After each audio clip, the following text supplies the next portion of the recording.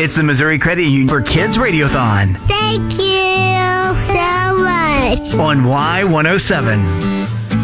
Y107, you can call in right now, 866-970-4483. We have a new match sponsor for the hour. It's Wendy L. Sprouse, the Medicare nerd is what she goes by. So she'll be matching all of those donations during this hour. And we're joined by Raelyn and Karsyn and their parents. Thank you guys so much for joining us. Darren and Kylee. Oh, that's your mic right there. Thank you. You are a brand new family to the CMN Radiothon, so welcome and thank you so much for taking the time and bringing these little cuties to hang out with us today. In their Valentine's Day best. Yeah. Very awesome. Thank you guys for having us. Absolutely. So Raelyn and Karsyn, they are 8 months old now. They were born with mono, which I honestly had to Google because I was like, I've not heard that. This is not a story that like we hear a lot in these radiothons because pretty rare. How rare did you say it was? It's about 1 in 4,500. It just kind of depends on what resource you're looking at. Right. But it's definitely pretty rare, but we've learned more and more about it every day. So what, for anybody listening who's like, I've never heard of that before, mono means that they were born in the same sac? Yeah. With the same placenta? Yeah. So they were the third type of twin you could have. So that means they shared the same sac, same placenta, which it causes more increase for risk of cord entanglement. Yeah, I mean, because they're in that same little area and they're flipping around. I mean, you think about how a normal baby flips around and moves in the belly there, and they're doing that against each other with no separation there. That's got to be scary. How did you feel when you were first diagnosed with that? I think we both were pretty shocked and scared. It was a day of worry every day. Make it to the next day, next doctor appointment. I don't know if Darren had anything to say about that because he was more shocked than I was. Yeah, Dad, how was that?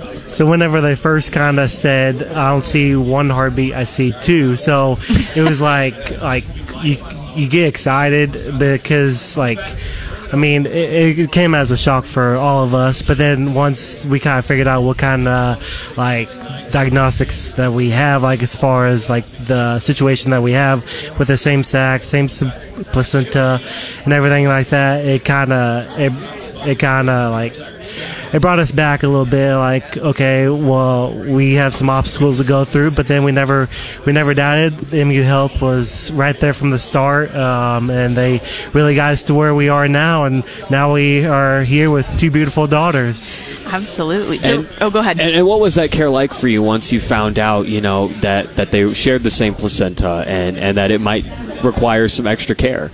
Yeah, so it was definitely stressful. So, it was day by day, week by week, ultrasound by ultrasound. So, we went in for most weeks. It was about once every week. Sometimes, if they had a good week, then we'd go about every other. But just you always held your breath whenever you went in there, just waiting to hear the both heartbeats and just kind of make sure everything was going all right, and we still had those ups and downs of ultrasounds, of course, but it was just we've never lost faith, that's for sure. And the between the ultrasound techs and the NICU doctors, nurses, everybody, they got them wherever we were here. So. And I feel like that's kind of quite the testament to the hospital that you say you never lost faith in them, even though, I mean, I have on my notes here that they told you at some point you may come home empty-handed, or you may come home with one baby. I mean, how does that hit you when you hear that? As a mom and a parent, it just makes you kind of believe more in the miracle. And I will say Mizzou was very positive with us and kept telling us the right guidance of help and trying to make sure we're making the right choices for them. And you had always had that in the back of your mind, but you just have to believe that you'll be fine. And this is one of those things, too, that we talk about, we are so lucky to have this hospital here in Columbia. I mean, you guys came from California, Missouri, to be able to have the use of this hospital. I mean, you didn't have to go to St. Louis. You didn't have to go to Kansas City for that.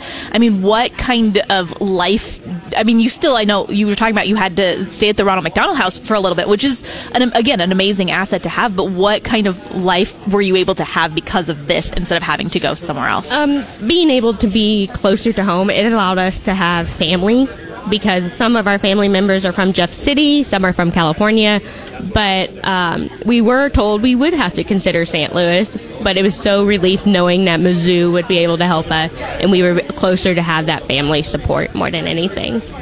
And so you were telling us a little bit about when they were still in sharing the placenta. You were talking about how Raelyn was, they were sharing the same blood supply or blood kind of flow, I guess. Could you explain how that worked? So the main thing with twins, all twins, is kind of watching for twin blood transfusion, which is the sharing of the blood. And we were so lucky to make it about week 19 before that became a big concern with our girls. We were sent to I would say it was St. Louis, to look at that, and they said, nope, Mizzou's got it. So we went to Mizzou, and we watched that weekly, and it turns out that Raelyn was stealing or giving her blood to her sister, who was stealing it, and because of that, we were rushed early for delivery because she was starting to steal too much, and it was being a concern. Now, I'm sure at that point, when you are looking at it, every day is kind of a miracle that they're still there, and that, it could be worse. It could be more entangled or whatnot. So my guess is, as you were pregnant, you were looking forward to just giving birth. You couldn't really look into the future. You're like, I just want to get them here safe, right? Yeah, I think for me, mentally, and really for them, I was more like, if I can get them here, I can be more there for them, not stressing my body on them, and they would have the best care and whatever they need with the hospital and the NICU. And you guys spent a ton of months in the hospital. I mean, I was like, do you feel like you just left yesterday? Yes, there's days where I'm like, it was just yesterday we were there. And then coming back for appointments, seeing some of the similar faces that we dealt with every day is kind of nice too, because they became your family. Yeah. If there was anybody listening right now that's like, I don't know, gas is expensive, groceries are expensive, I don't know that I have that $20 to give each month, what would you tell them? I would say definitely do it. I was questionable myself, but lately I find myself, even when money's tight, just still giving, because you're helping the younger generations, and the hospital is just an amazing place, and they do a good job, and they had the best care every time. And I will say, Raelyn is really interested in the microphone, so you could help Raelyn pursue a career in radio, which she seems to be really interested in right now, by giving and becoming a miracle maker right now. You can call 866-970-4483. Become a miracle maker with the 18th annual Missouri Credit Union Miracles for Kids Radiothon on Y107.